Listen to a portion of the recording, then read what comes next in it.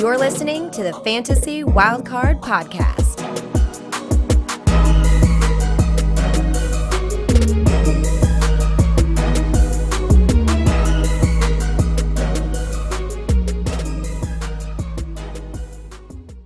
Hello and welcome to the Fantasy Wildcard Dynasty Show. I'll be your host this week, Ali. You can follow me on Twitter or on X, should we say? I don't know what it is now. at FF Dynasty Grill. And with me, as always, is my amazing, beautiful co-host, Kev, who you can follow on Twitter, we're going to say, at Dynasty_Go. How you doing tonight, Kev? Well, Ali, I'm doing all right, actually, yeah. Been a little bit under the weather, which has been a shame because it's summer. But yeah, it's a great time of the year. Got all the charity tournaments coming to a close. Final draft started. Also in a couple of Dynasty startups, Dynasty Best Ball League with our guest today as well. So that's going to be a fun to see how that pans out in time. But yeah, just this time last year I had COVID, so I missed this show with this guest. So I'm sure tonight's show will make up for that. It'll be the perfect remedy to get me back on track. How about you, Ali? Yeah, I'm also under the weather, but getting through it with plenty of drafts right now. There's still plenty of charity drafts going on. Not in a startup, but I'm commissioning a startup, which is really entertaining. But yeah, feeling really good, and I'm excited for tonight's show. So we'll get straight on with our guest here. It's a best ball writer over at Fantasy Pros and an amazing co-host at the amazing Fantasy Sanctuary. So go check him out on YouTube. So we give a warm wildcard return to the man, the myth, the legend. It is Tom Strachan, who you can follow on Twitter at NFL_T-Strack. Tom, how you doing, my friend? I'm doing great. It's great to be back on with you guys. It was great seeing you both at the UKFFC a couple of weeks ago. And, I think this might be third year in a row we've done this show now, talking about Dynasty Best Ball. And yeah, I can't think of a podcast I'd like on more at this time of year and people I'd like to be chatting more about fantasy football with. Absolutely nailed it. Yep. Cannot wait to have you on tonight and talking all things Dynasty Best Ball. Again, it's still a format that I've not involved enough in. So hopefully you're going to persuade me to join another Best Ball startup before the start of the season. So yeah, on tonight's show, we'll be talking all things Dynasty Best Ball. So we're going to include players to buy and sell in this format. So Kev, you got a question to start it off for Tom? Yeah, we'll just give a bit of background to the audience for anyone that's not familiar with the format and sort of give you a bit of a rundown as to what it is the strategy and tips which are useful in this format, and then also why we need to be playing more of these type of leagues. So I guess the first question, the simple question, is, Tom, what is Dynasty Best Ball? Yeah, so Dynasty Best Ball, it just removes all that weekly lineup setting. Like traditional Best Ball, every week the system is looking at what your optimal lineup is out of the players available on your roster, and it takes all the stress of having to set the lineup. And we were talking before the show about a final which I beat Kevin, where I had Mike Evans and I had chose to start him. But in Dynasty Best Ball, you eliminate those worries, and those players who you perhaps feeling a little lukewarm on, and you can't bring yourself to drop them in, drops them in for you. I think what we've kind of found from Dynasty Best Ball over the last few years is it's finding the right balance of managed and being able to sit back, because one of the great things about them is not needing to manage them as routinely as you do with leagues where you're setting lineups every week. So typically in the leagues I commission, I think you're pretty similar, Kev. It's like you'll have a waiver run before the start of the season, then every 4 weeks during the season, and then maybe one during the off season.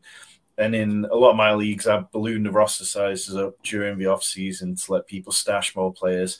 And then a week or so before the league starts, people are forced to cut down, which makes for an entertaining waiver run at that point. And yeah, I mean, it's a lot of fun. It's an easy way to add more leagues without going, okay, what am I going to do on a Sunday evening or Sunday morning when I've got to set all these lineups? That's the league which I just skim over when I'm selecting all my leagues where I've got issues. Love it. Personally, I've ticked over the 20 league mark again for Dynasty League. So it is an absolute mad Sunday mornings trying to set all them lineups. So I need to jump into more Dynasty best balls. So Tom, what is the key strategy, and is there any tips that you can share with us to do well in these Dynasty best ball leagues? So I think the biggest point is to approach it more like Dynasty than you would best ball. Obviously, in best ball, in big tournaments like Best Ball Mania or DraftKings Millie Maker, you're shooting to compete against maybe hundreds, thousands of people at a time. Whereas in a Dynasty Best Ball League, you're only competing against 11 people. You don't need those complete moonshot players to be on your roster all the time if they're taking lots of zeros.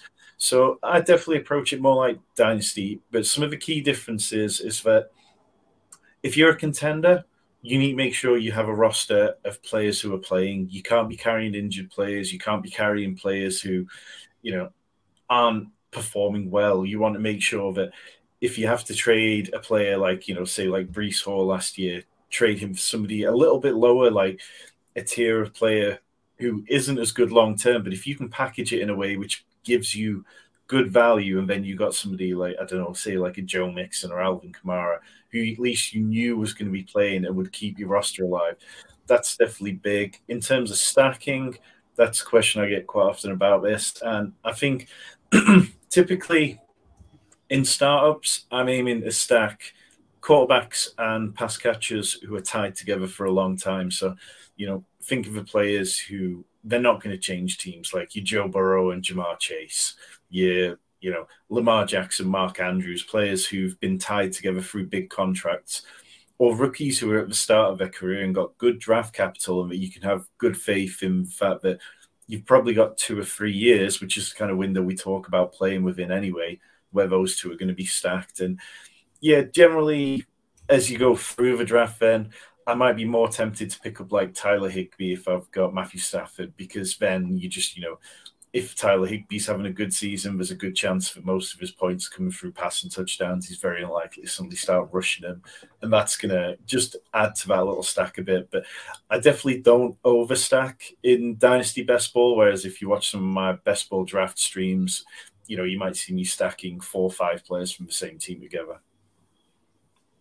Yeah, I think you make some cracking points there as to the strategy, and a lot of those points you've shared over time, and I've took these on board in my Dynasty Best Ball leagues as well. So great for you to share that. And then I guess I've moved towards more Dynasty Best Ball leagues for obvious reasons, which you touched upon a little bit there. But I guess my question is around why would a Dynasty player want to play more Dynasty Best Ball leagues? Why should they be playing more Dynasty Best Ball leagues and adding that to their portfolio? I think one of the fun things with like fantasy football in general is it's fun to play different formats, isn't it? Like, very few people I know play just redraft or just Dynasty or just Best Ball. Like, I do know some people who do that, but the majority of us, like, we all enjoy these different formats, and Dynasty Best Ball is something which perhaps quite a few people still haven't played, and it's nice. And for reasons we talked about before, not having to set your lineups is great, but it's also fun for the weeks where, let's say, you were a massive, I don't know, like, let's take James Prochet, player who I picked up a bit of stick for taking the camp hype last year. But let's say James Prochet, he's been on your roster week in, week out, and then he pops up with like a 30-point haul at one point, or like, like Marquez Valdes-Scantling, these players who can be boom or bust, but when they really boom, it can be just deliver you a week-winning performance. So those are the players that in normal redraft or normal dynasty managed leagues, they're tricky to start. Look at Cole Kmet last year. He had a complete miserable season and then exploded for like 2 or 3 weeks in a row. But you definitely didn't start in the first week where he exploded, because before that he'd averaged like barely any points for a couple of weeks. And then the week after he exploded, did you have faith in him to start him then? Because it was very easy to see that he could regress back to what he did before that, but then he gave you another great performance. So Dynasty Best Ball, it just takes away those headaches. You can say, oh yeah, I was right about this. This is exactly what I expected, and nobody can prove you wrong because you didn't have to worry about actually clicking the start or drop button. Yeah, I think as well, just like if you play in a number of leagues, it's the maintenance, the fact that you're doing your 4 waiver runs in the leagues you run and your trades that you can pick up and choose as when you go. So I think anyone playing a high number of leagues should be taking on more Dynasty Best Ball than pure Dynasty, in my eyes. 100%. And personally, for me, I like to think that I'm a good drafter from rounds maybe 12 through to 18, 20. And in Dynasty, they're the players that, as you touched on there, Tom, it's difficult to start in any given game unless there's injuries. But in Dynasty Best Ball, obviously that takes that away. And you're able to show your ability that you can draft a full roster and have players that can help you win weeks from that you wouldn't normally start. So that's personally why I like it. So yeah, we'll move on to the start section. We're going to move on to Tom's buys. So Tom, we're going to start at the quarterback selection. So who's your first Dynasty Best Ball buy? See, I'm buying Geno Smith. Like, I'm pretty confident in Geno Smith and that he's going to be good for a longer period than people are possibly expecting him to be. Like, I think you look at what the Seahawks have done. You look at those offensive weapons, and there's an argument that, you know, a year from now we could be talking about them as like up there in the best wide receiver trios in the league. Last year he finished as the QB8 in points per game, and since then they've upgraded weapons. You know, if you're playing on a 2 to 3 year window, Geno got enough of a contract where I think you can have enough faith in him. Last year, he was 7th best in QB rating, had the 3rd most big time throws. He was 11th in passing EPA, which is an efficiency metric, and he was 1st in completion rate. So it's like, no matter what you look at, Geno had a really solid season. You look at the weapons he's got now, and Jackson Smith and Jigba can be exactly the kind of player who's going to be great for him. So, yeah, I think if you're talking about a late first, maybe a second, plus a little bit of sugar on top, like, that's a price I'd be willing to pay for 2 to 3 years of what I'm expecting to be pretty fruitful fantasy performances. Yeah, I think you've nailed it. I think, personally, my outlook on Dynasty has changed the last couple of years, where I was tending to have a bit of a larger window, but I've tended to try and narrow it down. So I'm only focused on the next couple of years. And if you're talking about a quarterback who you can draft, as you mentioned, fairly cheap for that price, that can come in as your quarterback 2, but finishes with quarterback 1 numbers, Geno Smith absolutely fits that bill. And as you mentioned, the weapons that he's got now with Jackson Smith and Jigba, fallen to pick 20 in the draft, was a bit of a shock to me. Fantastic wide receiver. They're going to find ways to get all 3 of those wide receivers on the field. I've got no doubt about that. So yeah, the ceiling for Geno Smith is easily as high as it was last year. So it's a great guy to go after, and still attainable at that price. Yeah, Tom comes on, grieves me, and then he saves himself with the Geno Smith love. I mean, Geno is one of my most owned QBs in Dynasty. I think everything you said is spot on. A lot of it's to do with situation, the fact that the weapons are immense. Last season, he was so efficient, like completion percentage might have been like all-time record or close to it. I know that there was talk of that. But yeah, I think as well, yeah, I don't think he's going to be as accurate this season, but you see the weapons have been improved. He had 366 rushing yards with 1 touchdown. So you'd like to think if that just comes up a little bit, say 4, that's going to give him room to go either way, I guess, and sort of make up the points that way.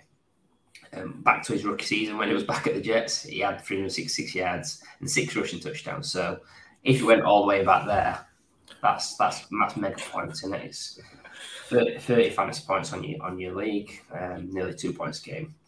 So yeah, I love Geno Smith. I think he's great. QB 21.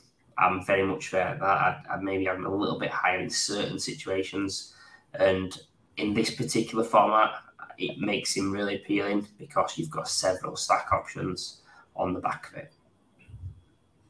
Yeah, completely agree. And I think there's still a few people out there that just saying maybe was it just a 1-season wonder? Can he bounce back and play at the same level as he did last year? So especially with the contract as well, some people have got question marks there, which I think why is keeping him at quarterback 21. But for me, he's definitely higher in my ranking. So a great quarterback to target. Move on to the running back position. So, Tom, who is your running back buy for Dynasty Best Ball? I'm buying Samaje Perine, and this isn't about Javonte Williams' health in particular. I think that plays a big part in it, and he's somebody that all off season I've been trying to pick up, and it's been tricky because when there was reports that perhaps Javonte Williams could miss this entire season, people who had Samaje Perine weren't definitely looking to move him on. But now that Javonte Williams is avoiding PUP or doing better than expected, I think it's opened a good buy window. And you look at where Samaje Perine came from. He came from the Bengals, a Super Bowl contending team, and they offered him the exact same contract as the Broncos did, but he chose to go to the Broncos because Sean Payton personally pitched him on how he likes to use two running backs. And you go back over his last 15 seasons in New Orleans, he was always looking for two running backs to be used consistently. Like when he paired Alvin Kamara with Mark Ingram between 2017 and 2018, or Latavius Murray for 2019 to 2020, Kamara never really saw a huge amount of touches more than the backup. They were quite often near to identical. Yes, Kamara was able to turn them into more fancy points because he was explosive, because he saw the high value passing down work. But Perine's a player that I think can be a free down running back, particularly if Javonte Williams struggles. We saw how good Perine was last year. He was more efficient than Joe Mixon with 4.2 yards per carry to Mixon's 4.0, 26 missed tackles to Mixon's 33, but on 110 fewer attempts. And also in yards per reception, Perine had 7.6 compared to Mixon's 7.3. So part of that is just a ding on Joe Mixon, who's starting to look a bit washed at this point in his career. But it's also, we can buy into Samaje Perine. We can believe that there's a decent ceiling there. And even if Javonte Williams is healthy, why is Samaje Perine not going to get a healthy amount of touches when the Broncos aggressively pursued him in free agency? Yeah, again, Tom, I love this pick. Samaje Perine's a guy that we talked about in our sleeper show.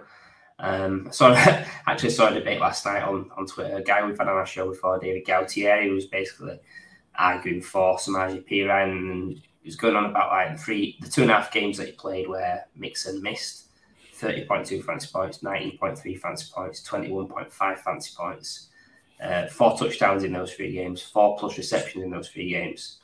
Javonte's hurt. You've got Sean Payton. You've just adding all that together. You've got a potential running back one for those couple of weeks that maybe Javonte isn't firing, or if it becomes half a season, the majority of the season.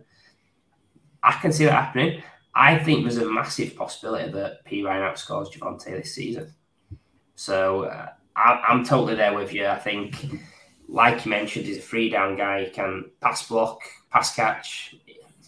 He could do more for his size, if I'm honest, because he's a big dude and he doesn't run as fierce as he could. But he's been around the league. He's stuck around for a while. And like you said, he was on a potential Super Bowl contender last season. He chose to come this route for more playing time. The other thing on Perine as well is I think at the moment there's a lot of uncertainty in the running back landscape with holdouts, and you saw Jonathan Taylor has to be traded the other night as well.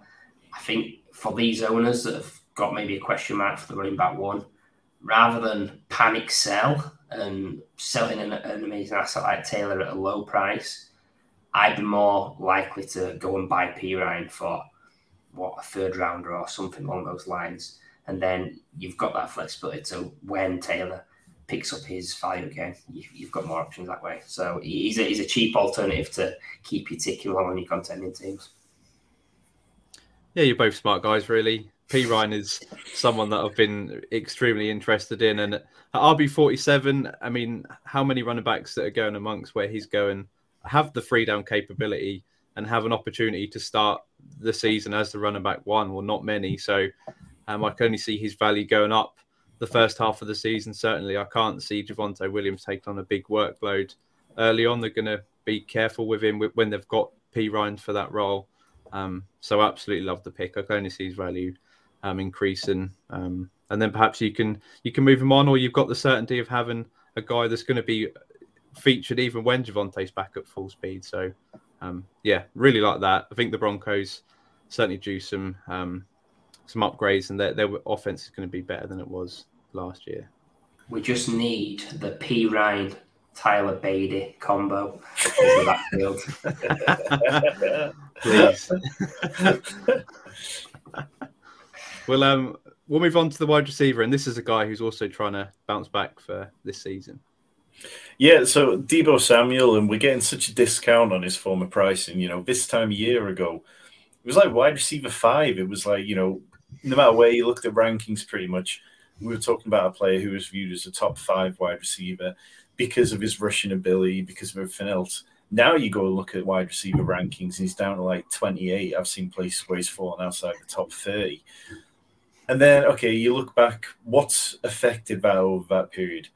Okay, yes, the Niners added CMC, but when they added CMC, Deebo's touches went from 8.0 per game down to 7.8. So you're talking like a marginal difference. And that was whilst he was dealing with injuries. We know he had a contract dispute last year, which he's talked about. He felt he came into the season underprepared because of it.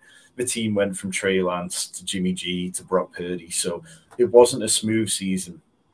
But when he was healthy, when everyone was healthy, Deebo led the team in target share. Like George Kittle was at the bottom, and we'll get to him a little bit later. But talking about like what Deebo did in targets per route running the 5 games that Brock Purdy, CMC, and Deebo played together, Samuel had 0.26, CMC 0.23, Ayuk and Kittle 0.19. So like he was maximizing the stuff that he did get. And yeah, I think that we could be looking back a year now and going, man, we really missed the boat on Deebo because we've seen him be a league winner before. We see that they designed so many matchups for him, particularly against man coverage. We see that they designed so many touches and that he's in the first read so often. Why would we not hire on him after a season where we knew that he'd had a difficult offseason? And I started the offseason kind of out on Deebo, and it's taken smarter people than me talking about all these little things and little moments and bits that have come together to kind of piece it together and go, okay, well, actually, when you kind of deep dive stats and everything looks really positive, and I'm really betting on him to have a really good season. Yeah, I mean, exactly the same lines as you, Tom. I've been vocal on this show saying that I very much rate Brandon Ayuk higher than Deebo Samuel in Dynasty, but the fact that Ayuk has just risen so much in value to a point where it's a little bit too high and it's gone the other way, and Deebo Samuel is so much more of a value right now. I'm sort of tilting back the other way of Deebo Samuel. And then you look at the stats that you've given there, factor in Brock Purdy as well. We know that he's coming back from that elbow injury. Is he going to be able to throw deep very often? Deebo Samuel was the perfect guy that's going to take the ball on the line of scrimmage or between sort of 5 to 10 yards out and just have that yak ability. So I think Deebo Samuel was actually in for a big year this year, and wide receiver 27. Yeah, I can certainly see that creeping up with what we know his ceiling can be because of that. What wide receiver, what was it, 3 finish he had a couple of seasons ago? Yeah, I'm not 100% there on Deebo in respect of Brock Purdy's still a question mark for me. I've been quite low on him in the sense of you've got Deebo, McCaffrey, Ayuk, Kittle. Someone's not going to hit their ADP, and it's guessing who. It could be Deebo, it could be Kittle, it could be Ayuk. I think CMC is pretty all right, but what I will say is Deebo is a better fit for me in this format than your regular Dynasty, because you are going to have headache weeks where you're playing him in Dynasty and they get out to an early lead. He's not part of a few explosive plays and then just milking it down. So I like him better in this format than Dynasty. I think, like you say, his value compared to where it has been does make him a value as such. But it's the volatility that does scare me as to what that offense will be, what it will look like as well. I think it's like the Niners in general. The pass catchers are going to be a headache this year, and for Dynasty Best Ball, you do kind of remove that. But yeah, I think all the signs for me point towards Deebo being that kind of guy. I mean, you know, he was the wide receiver 1 on first reads of target share last year, like 25%. Ayuk was just, Deebo is the design player. I think Brandon Ayuk has this huge ceiling that if perhaps he was on a different offense, we could absolutely see unlocked. But yeah, it's just kind of hard to gauge which of these Niners players is going to pop off for a big week. Yeah, and I just think with Debo in that range, a lot of it will come down to what your first two wide receivers look like that you've taken, or your first three, or your first one, however you're building your roster. I think volatility, you can embrace it more in Dynasty Best Ball. But let's say you've got, I don't know, Quentin Johnston and Jameson Williams, or guys like that. Quentin Johnston and Christian Watson will say that above him in ADP. Would you want to take a Debo in that respect? Maybe because it's Dynasty Best Ball, but I do think, just there'll be certain scenarios where he's more appealing, especially if you're a big fan like Ali and you've got Brock Purdy in every league. I was about to say, come on, I need to get you believing more in Brock Purdy, Kev, going forwards. You'll soon see the powers of Brocky. But perhaps we'll move on to the tight end, where I think we're all going to agree on this dynasty buy. Yeah, so Juwan Johnson, and it just feels like, if a tight end went out there and scored the third most touchdowns amongst the position, normally that's a player who we'd spend the next offseason hyping up. I mean, you think about who we've hyped up as a community over the last few years, players like Cole Kmet. And then Juwan Johnson goes out and only scores less touchdowns than Travis Kelce and George Kittle, at the same time as dealing with Taysom Hill in the offense, which obviously he's still got to do. But I think this is the better in best ball type play, because there will be weeks on that Saints offense where it's Taysom Hill, or there'll be weeks where Chris Olave steals the show. But we've seen Derek Carr lean into his tight end position at times. Andy Dalton really did seem to connect with Juwan Johnson. But Juwan Johnson didn't have a really great run of things last year. He ranked 47th in catchable target rate amongst tight ends with 20-plus targets. Meanwhile, Darren Waller, who was playing with Derek Carr, ranked 11th. You can make an argument that Juwan Johnson is going to be touchdown reliant. In the games where he didn't score touchdowns, he averaged 4.8 PPR points, which isn't fantastic. But at cost with Juwan Johnson, the hype has never really pushed him up. You're talking tight end 23. Tight end 22 is Irv Smith, who has done the sum total of F all. Meanwhile, and I know that we all love these rookie tight ends who've come in, but I wrote an article for Underdog earlier this year talking about how rookie tight ends, on average, 75% of them don't manage to score 6.5 PPR points on average per game through the rookie season. So if I feel like there's even a chance I could contend, going out and giving up the 302, the 303 for Juwan Johnson, who we've seen be productive and we've seen be a weapon in the red zone, I'll do that all day. God, I love this pick. Juwan Johnson, what a guy! Just everything you've said resonates with me. Touchdowns, people will stick the hat on that and say, oh, well, it's a lot of his production with touchdowns. Look at tight ends that do anything, outside the top six, that it's because they get touchdowns. So it is what it is. There's clear connections between how Carr used Waller, and that Waller's a guy that's obviously a big fast dude like Juwan Johnson. He used to be a wide receiver, so I think that he's still got room to grow into the role itself. And tight end 23, what a steal. If you're taking one of these early tight ends, your Andrews, Pitts, whatever, then you can wait till the low end sort of tight end 23, get Juwan Johnson. That's theft, honestly. I've got nothing else to say. Why is he there? No, we like Juwan Johnson. I think he's fallen out of grace, but just because of the hype amongst the younger tight ends, the rookies that have come in. There's been quite a few decent rookies that we think can project to be good dynasty assets. But I think if you're especially a contender, Michael Mayer, Sam Laporta, they're ones that can take a couple of years to develop. We've seen that throughout the years. So you can flip them for Juwan Johnson. Plus, I think is a decent move for a contender. He shouldn't be down there at tight end 23, that's for sure, because he's going to outperform that every single season.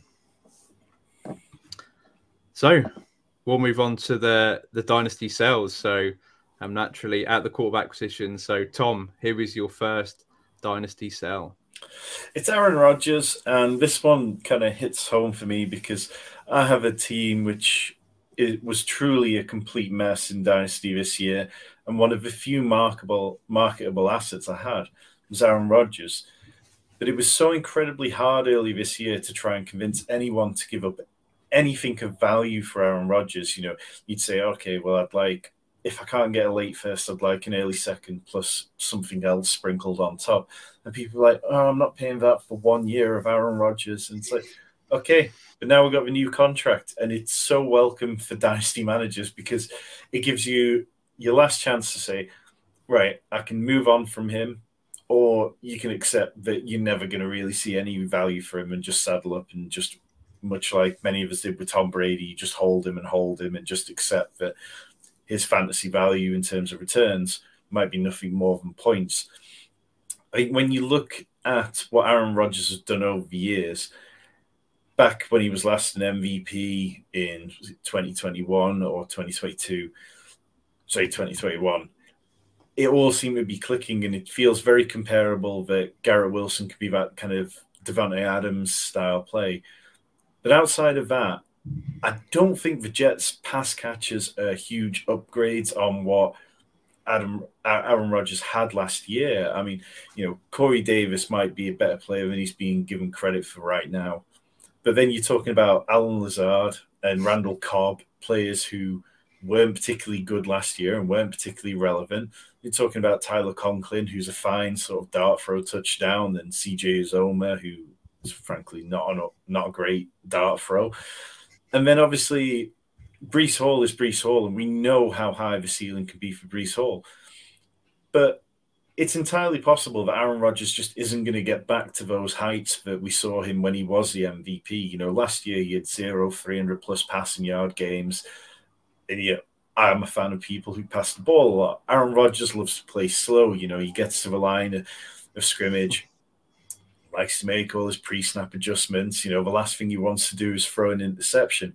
But sometimes I want the players who aren't afraid to throw the interceptions. Let's talk about famous Jameis from the year where he joined the 30-30 club. Like, those players are good for fantasy. I mean, Aaron Rodgers is going to be great in New York and by far the best quarterback we've had in years. But I think now is an easy time to decide whether you want to hop off the train or not.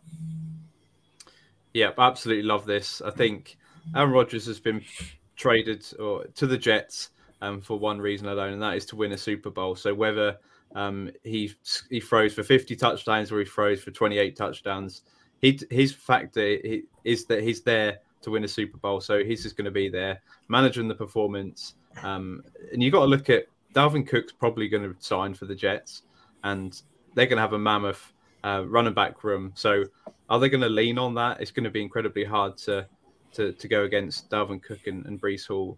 And then interestingly, the guy that Aaron Rodgers keeps talking about in terms of pass catchers is Jason Brownlee, a guy that no one's ever heard of. He absolutely loves. As you mentioned, but other than Garrett Wilson, it's not a spectacular room. So I don't think we're going to see the heights of Aaron Rodgers coming back to be MVP again. I think they're going to win a hell of a lot of games. But I think it's going to be off the back of defense, running the ball, and him managing the game. So I think it's a great time to sell because you can paint a narrative that you've got Garrett Wilson there ready to be the top wide receiver in the NFL. I think it's a great point to try and sell him if you're not a contender. I absolutely hate training camp. Like Jason Brownlee, like no one had ever heard of him, and then he's getting picked up in all sorts of leagues. He got drafted in the start from him. And I'm like, who's this dude? And it just absolutely does made him. Like Justin Ross, everyone's getting back on that one this year, and they're going to look stupid. But that's another story. I mean, first of all, I love this selection because obviously you're a fine co-host of Fan Sanctuary, which clearly is a Jets fan, is a Aaron Rodgers truther, like number one in his fan club. So love that you've come on and put Rodgers up to sell. I have got a lot of Rodgers, but I do agree with you the fact that if you can get this price at QB24, it's opened the fire exit, I guess, to move off him. And just things like playing slow and Dynasty best ball, you want to have boom weeks, and I can't really see boom weeks. He's not bringing anything on the ground. Yes, we know he's Hall of Fame passer, so efficient. He's probably going to have 5 interceptions max this season, as he does every season. But yeah, if he's going 25-5, you'd rather him be in that 30-30 club because it's more fun as well. Yeah, I mean, like last year, you go back to 2021, and he was 10 games where he scored 20 or more fantasy points. Last year, he had just one of them, and his highest QB finish was QB9. You just hit a point where it's like, it's so difficult for Aaron Rodgers to compete with dual threats in terms of maximizing his weekly value, that what you need is basically 300 passing yards and 3 touchdowns minimum to try and compete with guys who are racking up 40 yards or more through their legs. So I think when I think about where those 300 passing yards and 3 touchdowns can come from, okay, we can give Garrett Wilson, say, 100 a week if we're being optimistic, and a touchdown. That feels completely fine. Then you look around at the rest of it, and it just doesn't feel like that's how this Jets side or Aaron Rodgers really wants to play things. Yep, all in agreement. Absolutely love it. We'll move swiftly on to the running back position. And who's your sell here? Well, it is Najee Harris. And I think, Pat Graham, the man who won $2 million playing best ball, termed it well earlier this offseason when he said, is Najee Harris even the best running back on the Steelers? So part of this is to do with Jaylen Warren because, he made it hard to imagine Najee Harris ever getting back to the workhorse days that he had under Ben Roethlisberger, where he played 85% of his snaps that year. Last year, when Jaylen Warren was on the field, it brought down Harris's snaps down to 66%. Warren outproduced Harris in yards per carry, 4.8 to 3.8, yards per reception, 8.3 to 5.5. And Najee Harris blamed the lack of explosiveness on the injury and said that he felt much more explosive after he'd had the screws out of his foot or whatever was wrong with it. But you go back and look at the splits, and he wasn't any more explosive. Like, the big runs just didn't come. He wasn't that type of player. Whereas Jaylen Warren looks more explosive. Najee Harris is RB14 on Keep Trade Cut, and it's not an area of the draft where I'm particularly mad about taking running backs in general. And I don't want to have that amount of draft capital in running backs who I don't think are truly elite. And I definitely don't think Najee Harris is truly elite. Yeah, I think this one was a predictable pick from sort of just going back a few years, knowing over the years, Tom, and all the love or hate that you gave to David Montgomery as a volume guy yes, was non-explosive, getting by with touchdowns or a lot of high volume of dump-offs, but not doing a ton with it. So he's an interesting one, Harris, because I think he's going to get volume. Is he going to give you the ceiling? I can't see it in the offense. There's concerns about Kenny Pickett in my head. You've got excellent guy in Deontay Johnson who's going to be getting 150, 160 targets. Pickens was a great prospect in my eyes, someone that it could be anything. It could be a mega this season. We don't know that. And obviously, Frymuth's excellent. Even Allen Robinson's there as well, but we're not going to talk about him too much. Yeah, I think running back 14, I'm kind of fine with it, but it's all about what your expectations are, what you're building. If you're expecting someone that's going to give you boom weeks, he's not the guy. And I think with the way we're seeing the current climate as well, you can probably get his production at running back 25. Agreed, Rashad White. But yeah, Najee Harris, for me, I think it's building up towards what could be a really good year for Najee Harris on paper. A lot of people are saying they've upgraded their offensive line. They're bigging up Kenny Pickett for a really big year. They've got better pass catcher weapons there now. So they look all set to have an improved offense. And Najee Harris, if he maintains that same volume, is going to reap the rewards of that. But I think it was the sleeper show we had a few weeks ago where brought up Jaylen Warren as a guy that I really like. As you mentioned, all them stats where he outperformed Najee Harris when he was on the field. I just really hope they give him more of a workload, because that if they had a 1-2 punch rather than giving Najee Harris the rock, I think that'd be more efficient for their offense. But we'll have to see. I'm not the biggest fan of Kenny Pickett. I have a few question marks on this offense, so I think Najee Harris is definitely, you can try and build him up to be someone that you want to sell this offseason, because if he doesn't hit the heights like he has done before, what's his value going to be like this time next offseason? So I think now is going to be the peak. I think his value can only possibly go down from here. So yeah, we'll move on to your wide receiver sale. So who is it, Tom? Yeah. Speaking about players whose value is going to drop over next year, it's not going to be the most popular, but DK Metcalf. I think DK Metcalf, he's one of these players where he's not an alpha receiver, but because he's built like one, a lot of the time he gets pushed up into this category where people talk about him such. Like, last year he finished the season as wide receiver 25 in half PPR points per game. Since then, the team's added Jackson Smith-Njigba, who widely was viewed as the best wide receiver in the class. And although their styles of play are very differently, it feels entirely possible that the way that Jackson Smith-Njigba wins the ball could easily eat into what DK Metcalf gets from the offense as well. And his production's been on a knife edge, in my opinion, because he's never been able to separate from Tyler Lockett in terms of target share. You look at it over the last few years, it's always very close, like 1 or 2% either way. So he's never been able to draw that many targets over Tyler Lockett. And now you're talking about adding a volume hog wide receiver in Jackson Smith-Njigba. So I think it could clearly go down. The Seahawks clearly want to go 3 wide receiver more. Shane Waldron, who's the offensive coordinator, he was with the Rams before he came over to the Seahawks. And whilst he was with the Rams, they had Cooper Kupp there. And you're talking about one of the players who's been the most productive player out of the slot over the last few years. The Seahawks couldn't play a slot receiver there last year. These are the guys who had over 50% snap rate in the slot at various points through the season. Marquise Goodwin, Dwayne Eskridge, Penny Hart, Cade Johnson, Laquan Treadwell. They couldn't play 3 wide receiver set because there was no point. You were better off getting Will Dissly and Noah Fant both on the field at the same time and going 2 wide receiver, 2 tight end. So now you're looking at it and saying, okay, well, they can add Jackson Smith-Njigba to it. Tyler Lockett is perennially undervalued. And I feel like it's going to be a year where we see DK Metcalf's targets, fantasy production, all come back.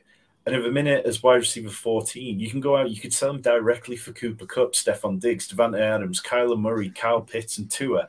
I'd take all of those players in a heartbeat over him. Yes, it's well said. DK Metcalf feels like a guy that should be doing better than what he is doing right now. I think, as you mentioned, he's a massive dude. I think I absolutely just love him just because of that one play against the Cardinals when he chased down, was it Buda Baker? I'm like, where's that top gear when he's on offense? It is frustrating. And as you mentioned now with JSN in the building, and also Tyler Lockett. I mean, is Tyler Lockett, is he going to leave the Seahawks at the end of this season, or is he going to be there for another season? I think if DK Metcalf doesn't get, if he's not the target hog of this team or the first read, we're again another year away from that awesome, I think it was wide receiver 6 or 7 finish he had. So again, his value could slip down. And as you mentioned, if you can sell him, especially if you're a contender, sell him for Cooper Kupp, Devontae Adams, blah, blah, blah, and get a couple of years out of them, I'd take that all day long at wide receiver 14. Yeah, Metcalf, he just reminds me of a trophy girlfriend. He looks great with his top off, but actually when you get to the bare facts, it's a bit disappointing in the end. I think, splash plays are what gets people in on him. That's what does give me a bit of concern about a guy, George Pickens, where he gets all this hype for stuff big that doesn't really add up on matter. Like Ali said, the one thing he remembers him for is chasing down a guy and tackling him. If that's your best career highlight as a wide receiver, you've got issues, really, haven't you? So, he couldn't ever beat Tyler Lockett. JSN's coming in, a guy that, as a sophomore, put up 1,600 yards or something daft with sharing a field with Olave and Garrett Wilson, who are both top 10 wide receivers as a younger wide receiver to them. So he's the real deal. It's major concern for DK Metcalf. I think this type of format, Dynasty Best Ball, it's great for Seattle wide receivers because I think there will be games where it goes from a Lockett one week to a Jason another week. But like I say, it's great for Seattle wide receivers, just not DK. Agreed. And we'll finish the sales on another guy that loves himself a splash play. So, Tom, who's your tight end sell? Yeah, so it's George Kittle, and he's someone which I've taken a pretty hard stance on him. I'm a couple of hundred drafts into best ball season. I think I've drafted him maybe 2 or 3 times. Like, I think it's incredibly easy to see the touchdown regression coming for George Kittle, just like an absolute truck. Last year he had 11 touchdowns. That was second most behind Travis Kelce. But you go back and look through Kittle's career, and he's like always been at about 5-6 touchdowns per year. A couple of seasons were like 2 touchdowns. So he's never been a prolific touchdown scorer. And then you look deeper at the 11 touchdowns that Kittle scored. 6 came against the Cardinals and the Seahawks across a period of 3 games. Both of them, they were bottom 5 defenses against the position all last year. Like, I write DFS matchup column through the season, and all the time you'd start the column going, okay, who do the Seahawks and the Cardinals play this week? Right, let's just chuck the tight end in against them. That's the gimme layup shot. When Kittle wasn't scoring touchdowns, like, he averaged 4.9 half PPR points per game. That's pretty much in line with what Juwan Johnson averaged when he didn't score a touchdown. But you're getting Juwan Johnson in like for a 3rd round pick, but you look at Kittle and you could still go and trade Kittle for a late 1st round pick. Kittle's on and off splits with Deebo Samuel were massive. So when Deebo Samuel was on the field, Kittle scored 9.14 half PPR points. In the games that Deebo missed, that jumped up to 18. And I mentioned it earlier when talking about Deebo, but when Purdy was on the field with all his weapons at the same time, the target share went 30% to Samuel, 23% to CMC, 19% to Ayuk, and Kittle all the way down at 13%. That's just not going to get it done for a player that you have to invest this much in. He hit the lowest yards per route run and target per route run since his 2017 rookie season, 2nd lowest PFF receiving grade of his career. There's plenty of reasons why you can look at Kittle and go, he could have already gone off the cliff edge. It's just the touchdowns propped him enough up that we didn't really see it last year. And if I can go out and trade him for, I don't know, like Chris Godwin or another tight end, somebody like Dallas Goedert with a little bit on top, I'd absolutely do it in a heartbeat. Yeah, Kittle's a really strange one for me because I think the ranking's fine. It's just where the value is for him. I think he's someone that if you're a contender, you're fine having him on your team, and you're just hoping really that it continues the touchdowns. Obviously, everyone thinks 49ers are going to be best team in the NFC like they weren't last year. But yeah, I think a lot depends on Purdy again. If he's going to be the main man, they're going to be in the red zone a lot, so I think there will be opportunities for him. Like I said earlier, though, some weeks it's going to be him, some weeks it's going to be Deebo, Ayuk, CMC, etc. So it is going to be really tough. I think, again, I wouldn't want to have too much exposure to him because he's getting to an age where it could all go wrong really quick. He's going to age a lot worse than Travis Kelce, so people shouldn't be expecting that. We know how good a blocker he is. So, yeah, I think where I'm at on Kittle is it's obviously team dependent based on his age, but also it's value based rather than rankings based. Yeah, I just think George Kittle could end up the odd one out as long as the wide receivers and CMC stay healthy. For the Niners, through the first 14 weeks of the season, you were incredibly unhappy with George Kittle on a weekly basis. And then he had 7 touchdowns in the final 4 games. So it's a story of 2 halves, and you've only got 4 really decent games out of him, albeit with Brock Purdy. So it'd be interesting to see how they start the season. But at tight end 5, you're probably looking for someone who's going to consistently score you decent points week in, week out, and not let you down. Where George Kittle could do can win you a week, but if he's not scoring them touchdowns, and Deebo and Ayuk are on fire and CMC, you're getting the volume. George Kittle is going to let you down on a weekly basis. So with that, we'll move on to the fantasy wildcard selection. So we're now going to come on to the wildcard selection where we get Tom to pick his fantasy wildcards, the player that will improve their dynasty value the most in 2023. So there was plenty of players that you couldn't pick from, Tom, but who's the player that you're going to select this season? Yeah, and it just speaks to the caliber of guests that you guys get onto this show, because when I opened this up, I was like, okay, I feel like I'll probably be able to pick one of my kind of favorites, one of my guys of this year. You look through and go, okay, well, Chris Olave, Drake London, Rashad Bateman, Jerry Jeudy are all gone. What about Trey McBride? Gone. And then like Antonio Gibson, I could have made a case for him. Even sort of like, Deontay Johnson, who also was taken. So the guy who I ended up landing on is Nico Collins, who's available for a late second. You could probably package up even some later picks from that to get him. But I think there's plenty of reason for optimism. I'm quite kind of sneaky high on this Texans team in general. I think the offensive line is going to be a real strength this year. They've paid both their tackles this year, and they're two very good tackles. So that should give CJ Stroud plenty of time to operate from the pocket. And what we saw from Nico Collins last year, he went from a 13% team target share in 2021 to 19% last year, and he had 6 games where he had even over 22%. He was tied for 6th in total targets for wide receivers between I think it was between like week 10 to week 13 when he was really getting it done. He finished 2nd in contested catch rate last year.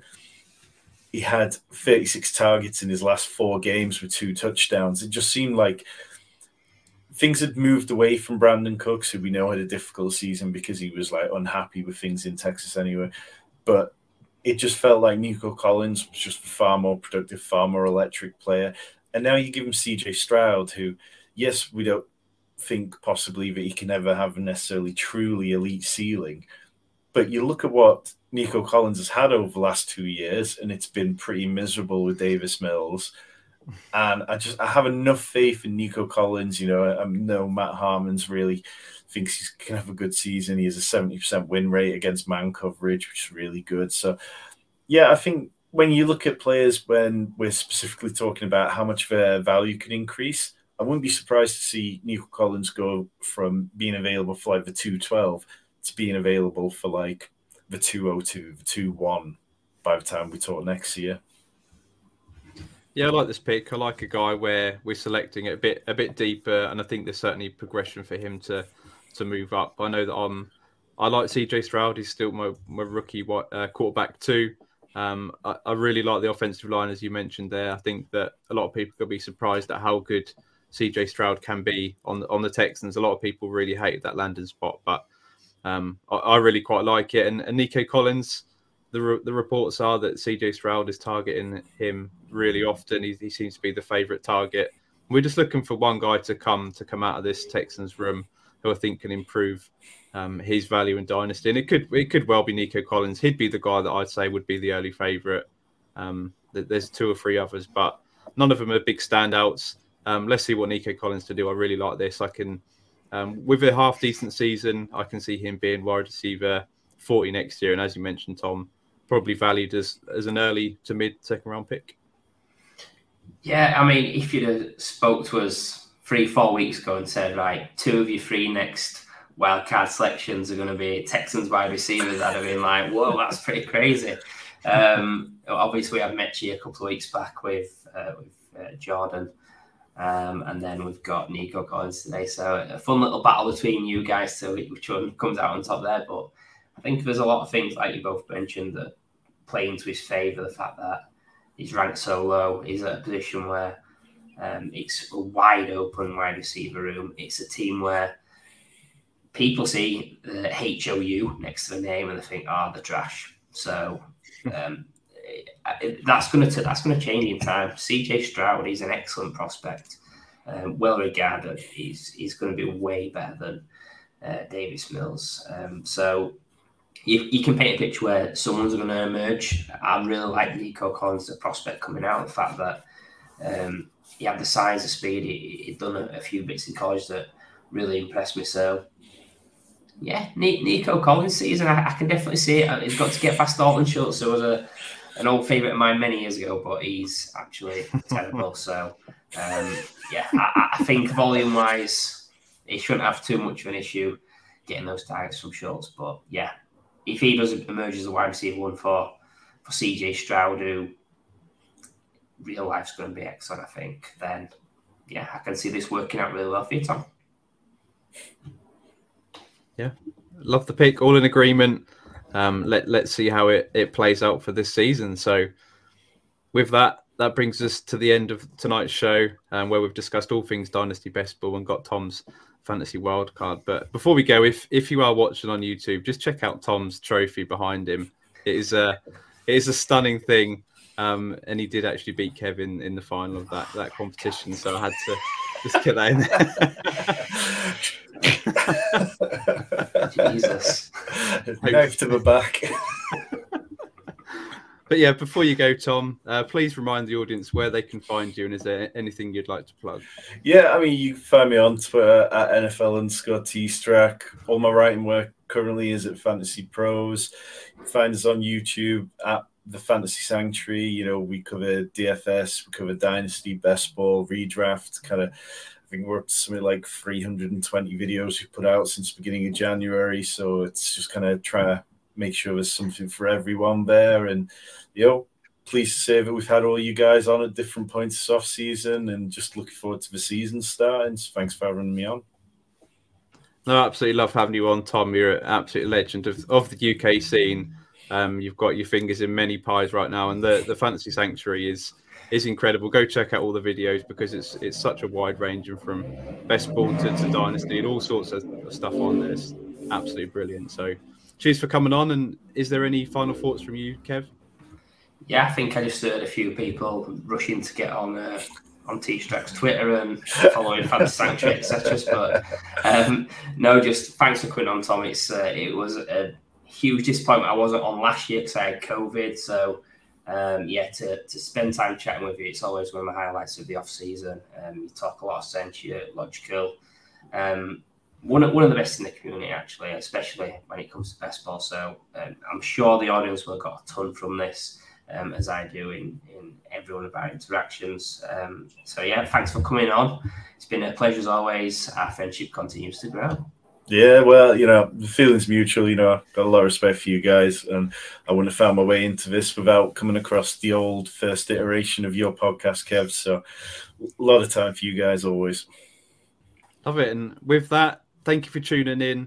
Be sure to follow us and subscribe on X or Twitter and YouTube at Fantasy Wildcard and at Wildcard Dynasty. And join us for every show every Wednesday via the podcast on X/Twitter and YouTube.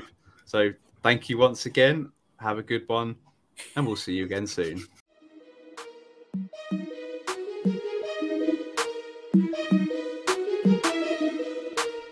When you have the wild card, you have the power to change the game.